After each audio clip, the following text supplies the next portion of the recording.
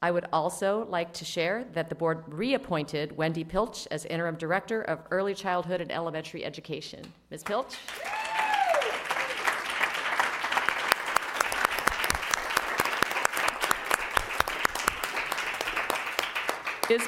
Ms. Pilch has been with APS for 20 years, serving in positions that range from reading teacher to Title I supervisor.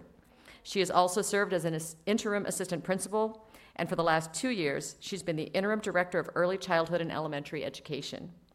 In this position, Ms. Pilch has consistently provided high-quality coaching and support, focusing on everything from professional learning communities to relevant and engaging instructional strategies to master scheduling. She has partnered closely with schools and offices throughout APS to build innovative summer school programs that meet the needs of individual students.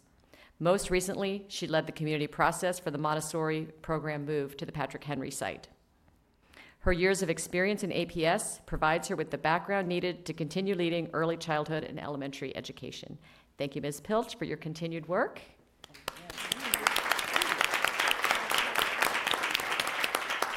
And I believe you brought some core supporters along as well. Can we meet them? I brought my daughter, Lily, who's in 6th grade at Swanson. Fantastic.